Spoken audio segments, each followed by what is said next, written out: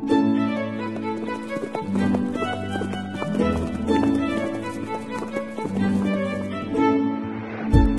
listening to Nick Luck Daily.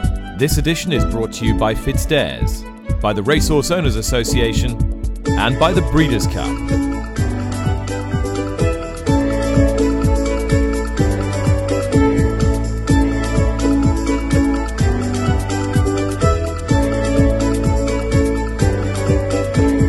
Good morning, welcome to the show. It's Wednesday, the 22nd of March, and as I look out of the window today, a very different scene greets me. It was supposed to be the first day of spring in England a couple of days ago. Far from it. Got on a plane overnight to Dubai. Absolutely glorious here. You don't really want to hear that, but we're going to build to Dubai World Cup during the course of the week. The laughter you can hear in the background is, of course, Rishi Persad, never knowingly under-travelled himself. And as I am here slaving away over this podcast, having had just a couple of hours sleep on the plane, Rishi's already had a round of golf and is coming to me from the Dubai Golf Club. Rishi, good morning. So true. Morning, Nick. Oh, it's great to link up once again. Yes, I've managed to get one round of golf in so far, but I've only been here for 6 hours. So I consider that par for the course. Yes, pun absolutely intended. Did you win? Thankfully, I had a partner who played out of his skin, Tom Morgan, who a mutual friend of ours. And we defeated Ben Wong, who is leading Racing TV's RMG's production team out in Dubai. And Ben was accompanied by former UK champion jockey Jim Crowley, who's obviously got a very big chance on Saturday night on Mostahdaf. And actually, Jim's sitting next to me, Nick, if you wanted to find out a little bit about Mostahdaf's chances.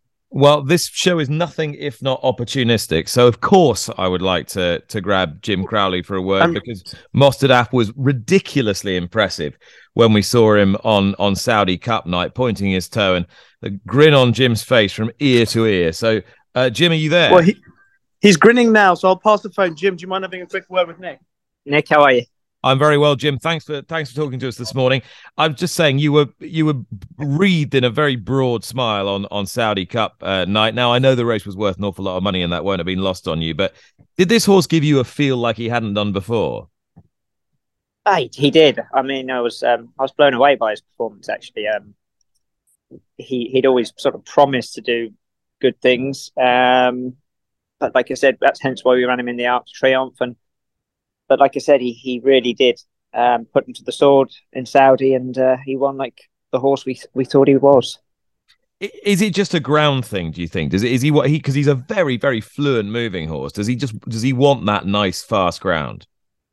Yeah, he does. I mean, he really, the ground was very quick out in Saudi and he skipped off it. Obviously it was a mile and a quarter that day and he showed a lot of pace. He's stepping back up to a mile and a half. I don't think it's a problem. But as I was saying to Rishi earlier, it's a very, very strong race, the Sheema Classic. It's probably the strongest race on the card, in my opinion. There's so much strength and depth in there, and he's going to have to, improve again from Saudi to win it, I think. It's a belting race. You've got Westover in there, who was so good when he won the Irish Derby last year. Ryan Moore's taking the ride on him this time. You've got the Breeders' Cup turf winner, Rebels Romance, with 6 ones by his name, freely available at 10-1. That just about tells you all you need to know, doesn't it? Oh, it's serious. And obviously Equinox, one of the best horses in Japan. Last year's winner's in there as well. It really is a tough race. But like I said, he goes there in good form. John Gosden's got a great record in the race. So hopefully he'll run a big race on the night. Anyone who hasn't seen Equinox needs to look at 2 bits of film: the Ari McKinnon in Nakayama back on Christmas Day, and then the piece of footage of him working on the track this week. He looks a proper beast, this horse. Have you managed to get a look at him? I've watched his races, and like I say, his last race, he was very impressive. He looks an absolute beast of a horse, as you said. He's got the strongest form on offer, in my opinion, with Pantalassa, and he looks, the Japanese, as we've seen in the last few years, have really come to the fore, and obviously he's one of the best they have. So he's going to be hard to beat. But listen, you never know, and if we get a good draw and a good trip round, hopefully a big run. I was quite interested. Actually. You've ridden in a lot of these races in Dubai and Saudi, and where the Japanese are trying to really bring their best and have a significant impact. And we've seen how extraordinary it's been over the last couple of seasons. When they're running 3, 4, 5 horses in a race, does it change the complexion of a race? Do the races tend to be more well run? Do you think? No, not really. I mean, if you look at the winner of last year's Sheema Classic, he sat second. It wasn't a strong pace at all, and they won a couple of races out in Saudi last year and made the running and went very steady. But for me, the Japanese horses, they're just solid. They turn up. They can pretty much ride them anyway. Their attention to detail is second to none, and for me, they've got the best horses in the world at the moment, and that's they're coming to the fore now, and everybody's seeing that. The other thing that struck me is they're not sort of frightened to do lots of different things. You know, they'll run good 1.25 mile horses over 2 miles. They'll run turf horses on dirt. Do you think it's going to make the rest of the world think about being a bit more versatile with how we campaign horses? For sure. I mean, like I said, you've only got to look at Bathrat Leon, who's travelled all over, and he's gone from a mile up in trip, down in trip. Pantalassa, they're showing everybody at the moment. They're very versatile horses. I've never been to Japan. I want to go. I'd love to go and see him. But from what I can gather, they train them hard. The horses are extremely fit and they're solid, and they run like it. You mentioned Bathrat Leon. He's going to run in the Godolphin Mile again. I was so obvious, I suppose, in retrospect, that he could do what he did in Saudi, because when you look back to last year, he was actually good enough to give you a lead into the final furlong in the Sussex Stakes on Baaid. Yeah, he gave us a nice lead that day, but it just goes to show how good Baaid was. He skipped past him and made him look fairly ordinary that day. But no, like I said, the Japanese, they're lovely people, very respectful, and they're having a lot of success, and they've worked hard for it. Just finally, Jim, before I let you go, obviously Mostahdaf could be quite a fun horse this year, and if he wins this and then cracks on through the British summer season and beyond, with Baaid now at stud, who else are you most looking forward to riding this year? Who really stands out? Well, obviously we've got Baaid's brother. Has come back, Huckham. He's come back into training, who won the Coronation Cup. So we'd love to see him hopefully make up into sort of more Group 1s, King George, those sort of races. We've got a relatively, I wouldn't say young horse, but unexposed horse called Animat with Owen Burrows, who won the $3. I'd like to think he could make into a Group 1 horse. So we've got some nice horses. The older horses that we have seem to be quite nice, and yeah, we've still got plenty to look forward to, plenty coming through. I'll let you crack on, Jim. Thanks so much. Thanks, Nick. Bye-bye. That's Jim Crowley, who's got a big chance in the Dubai Sheema Classic on Saturday on Mostahdaf. Rishi, I think, is back with us. Rish? I am. Yeah, that was interesting hearing Jim talking about. I mean, he was less chatty coming off the golf course, if I'm honest, Nick. I mean, the look of disappointment on his face at suffering defeat at the hands of Tom and I. He didn't want to talk to anyone, but suddenly he's perked up talking about Mostahdaf, which is a good sign. It is, but in Equinox, he's got a formidable rival, potentially. So it was 5 or 4.5, if you count the dead heat, Pantalassa and Lord North last year for the Japanese. Is there a possibility of a similar scoreline, do you think? A very strong possibility of a similar scoreline. I think they've got great chances, obviously, in the Dubai World Cup itself, in the Sheema Classic, obviously in the Dubai Turf. They've got another good chance.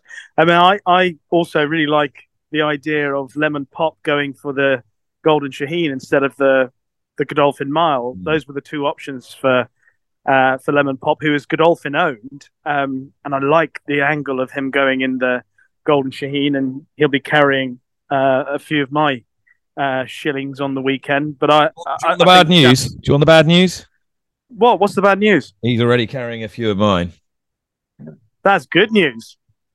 One of the shrewdest judges in international racing is agreeing with me. So I am I can tell emboldened by that. I can tell you've got an audience this morning. Yeah, but unfortunately, no food on the table at the moment, Lucky. So It's not quite like the Fitzdares Club. So you've got the Golden Shaheen sorted out, and no wine tipster in there. I shouldn't wonder either. What about the World Cup itself? Before we move on to domestic matters.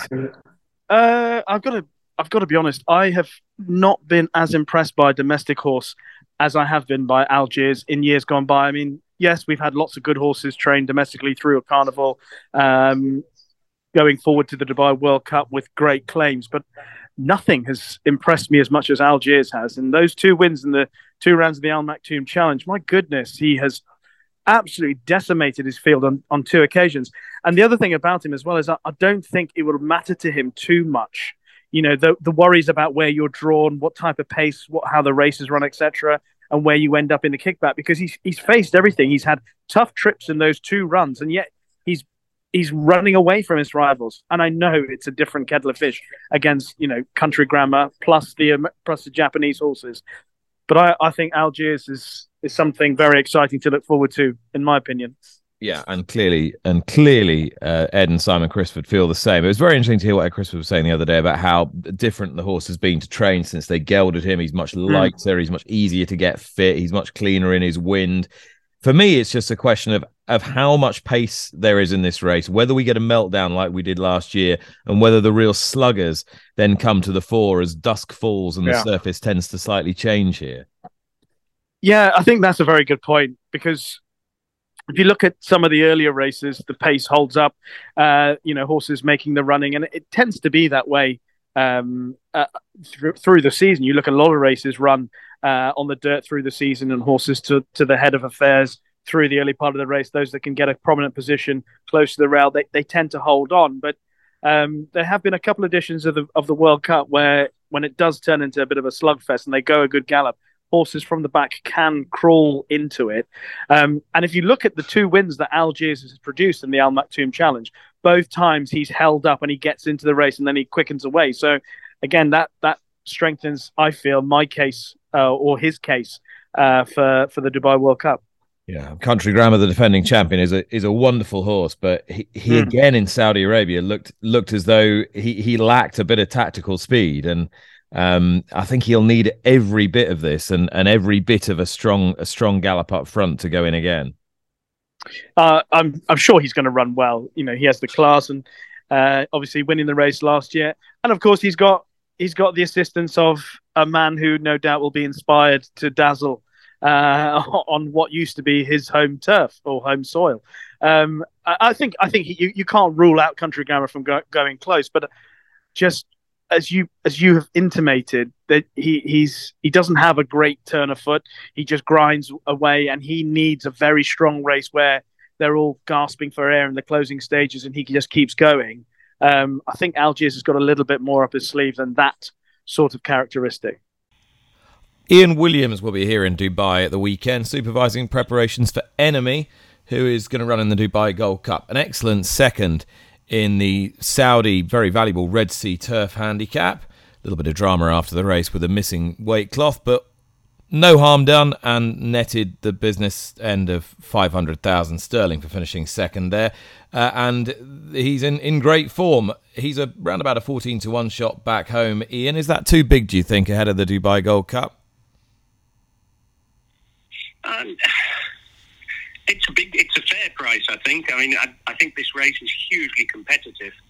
When you've got the likes of Broome and Trawlerman at 18-1, I think it just shows the level of competition. The favourite looks strong, but interestingly hasn't run over the trip, or I don't believe has run over the trip. And the second favourite, you would imagine would stay, but hasn't been this far.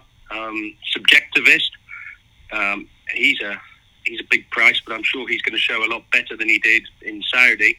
So it's a competitive race, and whilst Enemy has its chance, there's a lot in there with a chance. What you do know is, however fast they go, he'll travel round. That's been a feature of his runs for you, how strongly he travels through his races. Are you quite confident that he can really finish off a race at this trip now? Well, it's quite interesting in Saudi because of the draw and because of the He was drawn on the inside, and track position's vital there. So we had to go forwards, which is the first time we've ridden him forwards.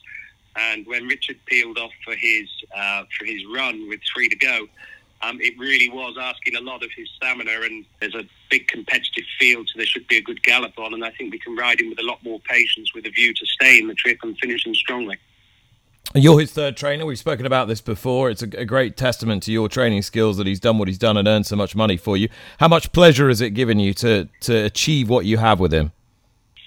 I think whenever you get the opportunity to run any horse in these international races, particularly here in the Middle East, it's an achievement in itself. So, it's great satisfaction, and Saudi was something that was really very, very good. As you earlier said, the prize money was quite amazing, and he'd spend the whole season in the UK doing very well, trying to pick up that much. This is the world stage, so to have horses that compete on the world stage is very fulfilling. So that's teed you up a little bit for the delights of Saturday, and you'll be able to watch it not only all on Racing TV, but the final 3 races are coming to you on ITV as well. The Sheema Classic, the Dubai Turf, Lord North going for a three-peat in that race, and the Dubai World Cup itself concluding the programme. Rishi, we want to talk about the latest round of whip results. I promise we're not going to give the scores every week. It would be thoroughly tedious and turgid. But obviously the significance this time is, as we expected, relatively limited action off the back of Cheltenham. No disqualifications, no really significant bans, and the jockeys largely abiding by the rules. Without wishing to be triumphalist on anyone's behalf, what does this tell us about where we're at right now with this much talked about situation? Well, I think it's a positive, Nick. You look through the list of jockeys who infringed the rules during the Cheltenham Festival: Sean Byrne, JJ Slevin, Johnny Burke, Harry Cobden. I'm not calling all of them, but I think there are only a couple others. The fact that no one has infringed the rules to the extent of a disqualification or a significant penalty. I mean, there are a few jockeys who picked up 4-day bans. I think it's a positive for the changes that have been made, and for all the kerfuffle that we've endured for the last couple of months about whether or not it's the right time to introduce it, whether or not the Cheltenham Festival was going to expose the dangers of these new rules and what impact it might have.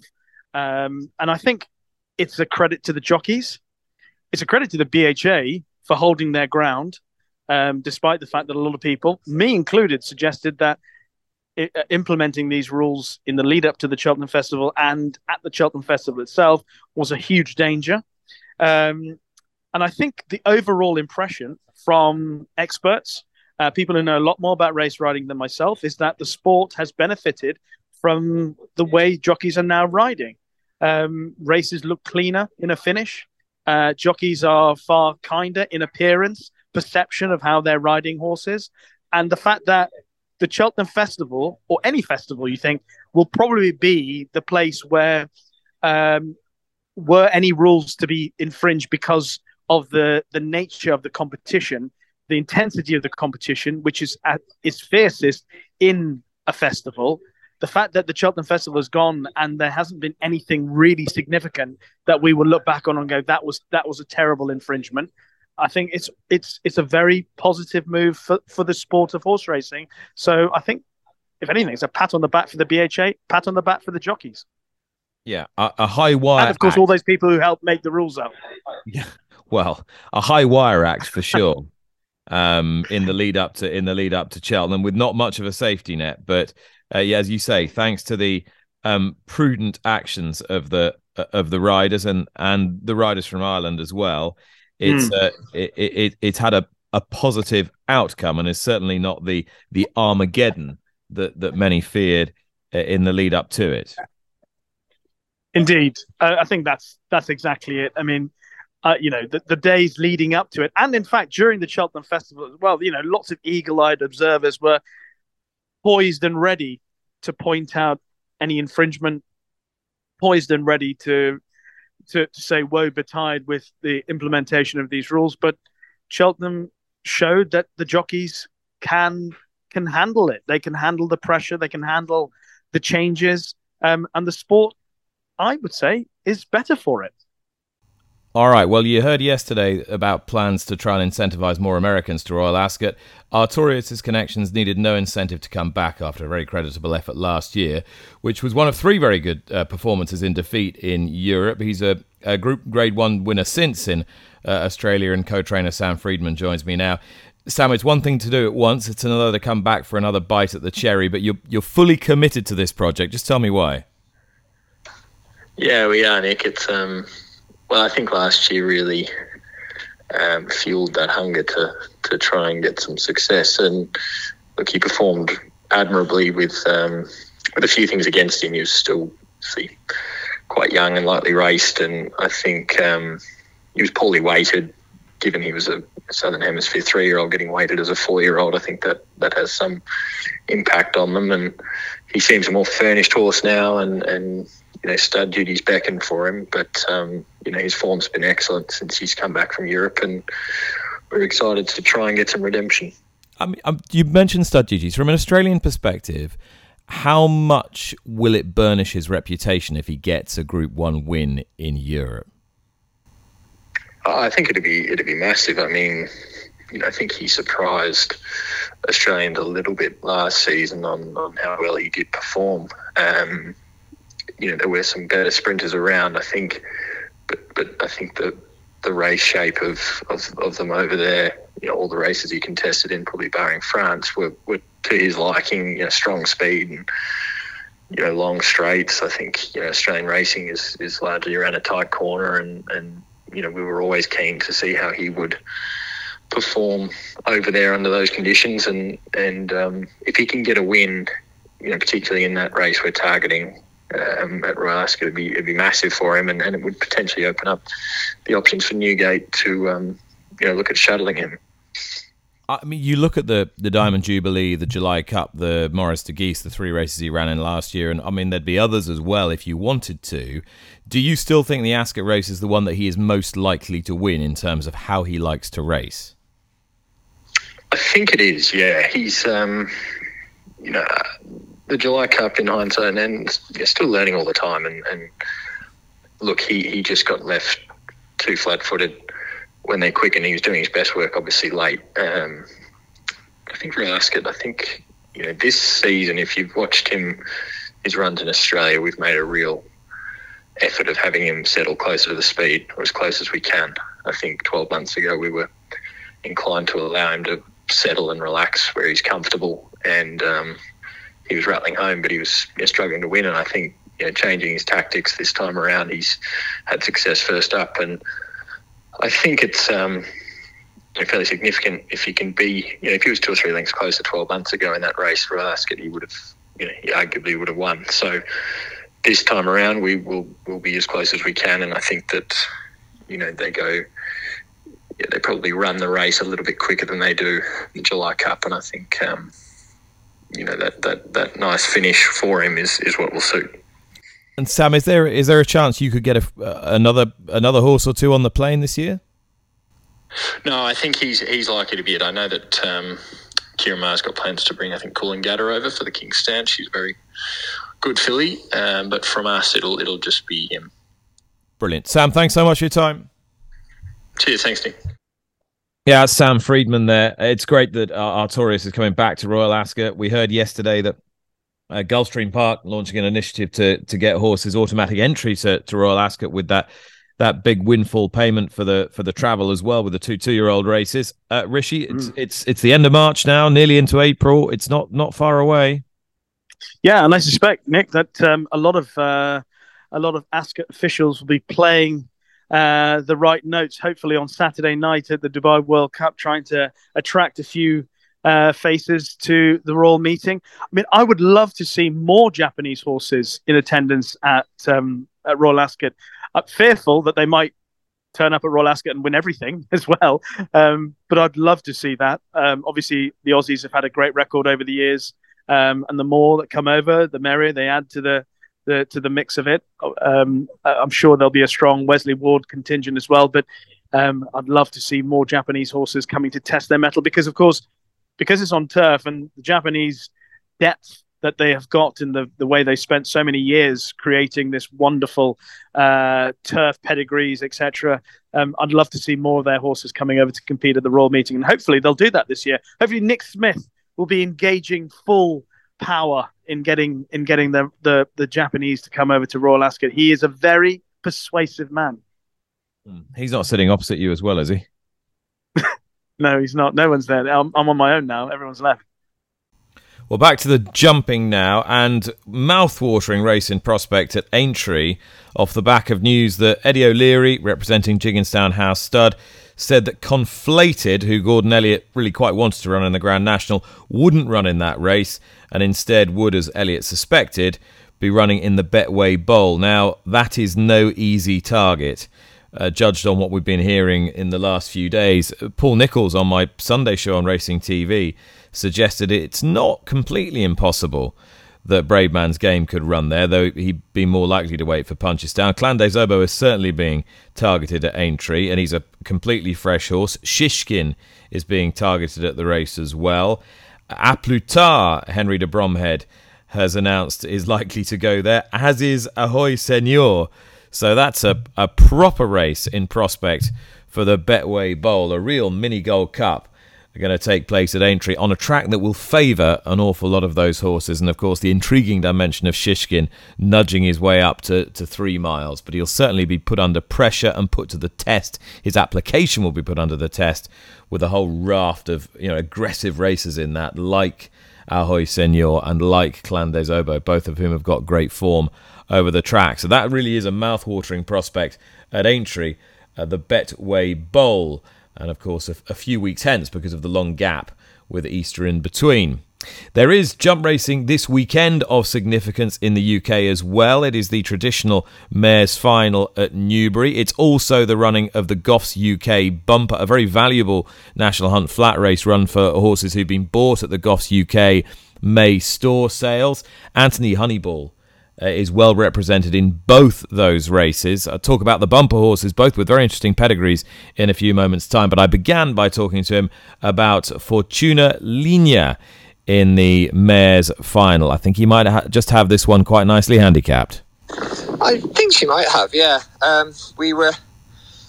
She was third in a listed bumper at Cheltenham, and we were quite surprised what she found when she was put under pressure in a good race like that, what she actually found, because she'd been beaten in a run-of-the-mill bumper at Fontwell, albeit the winner did okay afterwards, but we were surprised she didn't win at Fontwell. She went to Cheltenham and really stepped up when the pressure was on. So we're hopeful again. And again, we run her at Plumpton I think it was a 0 to 105 mares handicap, and we've run well. We've galloped all the way to the line, but we've not managed to win that. So I'm hoping it's a similar scenario when it comes to running at Newbury. When we step her up, the more asked of her, the more we might get.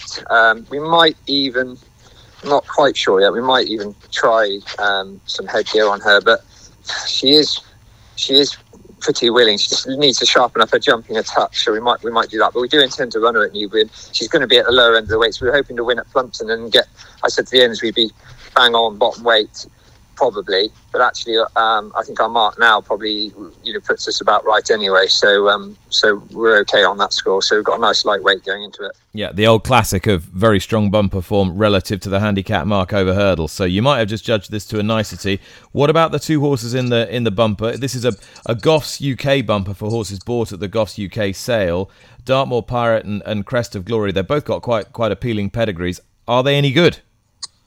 Yeah, I hope so. Yeah, we've done a hell of a lot with them. We've done more than we generally would have done to prepare one for a bumper. We've gone the extra yard because we never felt like we'd get a debut run into them beforehand. And also this year it's a strange one because it's a 4-year-old only, and very few have run.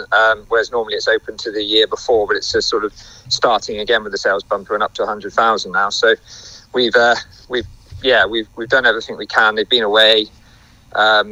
Been away jumping, they've been away galloping a couple of times, so yeah, hopefully they're well geared up. they've both got, like, as you say, they've both got lovely, lovely pedigrees. Possibly lack a gear or two, but hopefully would keep galloping. That certainly seems to be the case with Crest of Glory. Anyway, seems to be Dartmoor Pirate perhaps has got a little bit more boot. Yeah, I was looking at the pedigrees. You'd kind of expect that. They're both by Black Sam Bellamy, but Dartmoor Pirate's from the family of Berejjan, who was a very smart horse, and Crest of Glory's from that old. It's the old Jethro family, isn't it? Of Mistinguett, and now Liz Lucas. Yes. Liz Lucas has got that one, but it's a bit more stamina laden. Yeah, but actually, interestingly, the dam I think got to 87 on the flat. His dam, and but as you said, she was 120,000 yearling. It's a yeah. I mean, he has got 122 rated, or it might be slightly more now. Brother, so we have got one sibling already come out. So yeah, I mean. But he does seem, he seems to travel okay, but just keep galloping. Right, I hope he keeps galloping. We definitely hope they'll both be in the mix anyway. Great stuff. Best of luck at the weekend. You've got Sam Brown still in the National. Is that the plan? Yeah, I think so. He actually ran quite nicely in his hurdle at Utah, so we were quite pleased with that. But there was a little bit of a rattle when he pulled up, not through the race, but a little bit of a rattle in his wind as he pulled up. So we've taken a punt and gone and pallet fired him yesterday. So we're hopeful that he's reduced. I mean, we've got a one-off 159 in the National. He has reduced to 156 now over fences. So we've got all options. Yeah, we definitely. I think we were quite keen to have a go at the National if it was sort of nice ground. He'd have a school over the National fences beforehand. I thought his last two chase starts, he looked. It was too firm a ground at Newbury, but he looked a little bit half-hearted. We're a bit sort of worried he'd lost his nerve a little bit. So we just got to see. I don't think that's the case, but he just sort of dropped himself out a bit tamely. So we're getting him schooled up and give him a school over the National fences and see how he goes. Otherwise, he could run in the handicap he ran in last year or the Betfair Bowl. So it will probably be something in Aintree anyway. Trainer Anthony Honeyball with Aintree on his mind. And now let's hear from the man who for so many years was the voice of the Grand National for the BBC, but now delivers us weekly his postcard from Hong Kong. It is, of course, the one and only J.A. McGrath. Hi, Nick. It's been a big week in Hong Kong. A thrilling finish to the Derby on Sunday. A shock 45-1 winner, Voyage Bubble, ridden by the Frenchman Alexis Bedel. Snatching it by a whisker from Toucal, ridden by Ryan Moore. And the favourite Beauty Eternal, a close third, but on the day, disappointing. The Classic was run at a slow pace, which should have suited Beauty Eternal, who was short on experience and, as it turned out, short on stamina as well. The winner, Voyage Bubble, was dropped to the rear from the widest gate, 14, by Bedell, went right around the field, went 3 wide and wider coming around the turn, and he kept finding more all the way to the line. Remarkable. It points to Voyage Bubble being better than above average, if you know what I mean. But the result is also a warning that the present crop of 4-year-olds are not great. They're not going to pose any threat to Golden 60 nor Romantic Warrior. The other big race on Sunday, the Group 1 Queen's Silver Jubilee Cup, heralded the arrival. No, that's not quite accurate. It was the coronation of Hong Kong's newest star, Lucky Sweynesse, who saw off California Spangle and Wellington. He beat them pointless. No excuses for either. This weekend, a Hong Kong contingent head to Dubai for the World Cup night. 5 horses in all. 2 tackle the Sheema Classic. Russian Emperor is a 25-1 pop, and Senor Toba, ridden by Frankie Dettori, is a 50-1 chance. But Hong Kong also has a realistic winning chance in the Al Quoz, the race that the astute John Size has chosen for sight success, who'll be ridden by Ryan Moore. He's 6-1 third favourite, and make a note, he's got a big chance of winning. Enough of Saturday, let's look to Happy Valley today, the usual 9-race card, and I think Hugh Bowman's going to dominate again. He's ridden doubles at the last 3 meetings. He's in cracking form, and he's going higher and higher up that Jockeys Championship ladder. Well, his best chance is in race 4, number 1, Flying Silver, who's a course and distance specialist. That's 1,800 metres, 9 furlongs. He's going for his 4th win in 5 starts over that track and trip. So, a Flying Silver to win race number 4 to beat number 8, which is perfect to great. His other big chances in race 7, number 2, California Civil. Take that in a tote swinger with number 6, Lucky 8. That's all on the Hong Kong beat this week. I'll have more for you next week. All right, thanks to Jim. Rishi's back with me. You got a tip for me? You can tip one for Saturday night if you want. Yes, I'd love to tip one for Saturday night, Nick. I'm going to tip Happy Romance in the Al Quoz. Al Sahel and Al Dassim are probably going to be 2 horses well back for the race. Al Sahel, they dropped back to 6 furlongs. I'm not entirely certain that's what he wants. Al Dassim is a 3-year-old taking on older horses. It would be some achievement were he to prove successful. Happy Romance ran well in the race last year. She ran well in Saudi, and I think she won't be far away from winning. All right, Rish, thanks so much. And it would be remiss of me not to conclude this episode by paying tribute to Kicking King, a wonderful horse who sadly passed away yesterday after a long and very happy retirement at the Irish National Stud. Winner of 2 King Georges, 1 at Kempton Park, 1 at Sandown. The Kempton Park one you'll remember with a blunder at the last and then a guy dressed as Father Christmas running in his way. It was devastatingly impressive, however.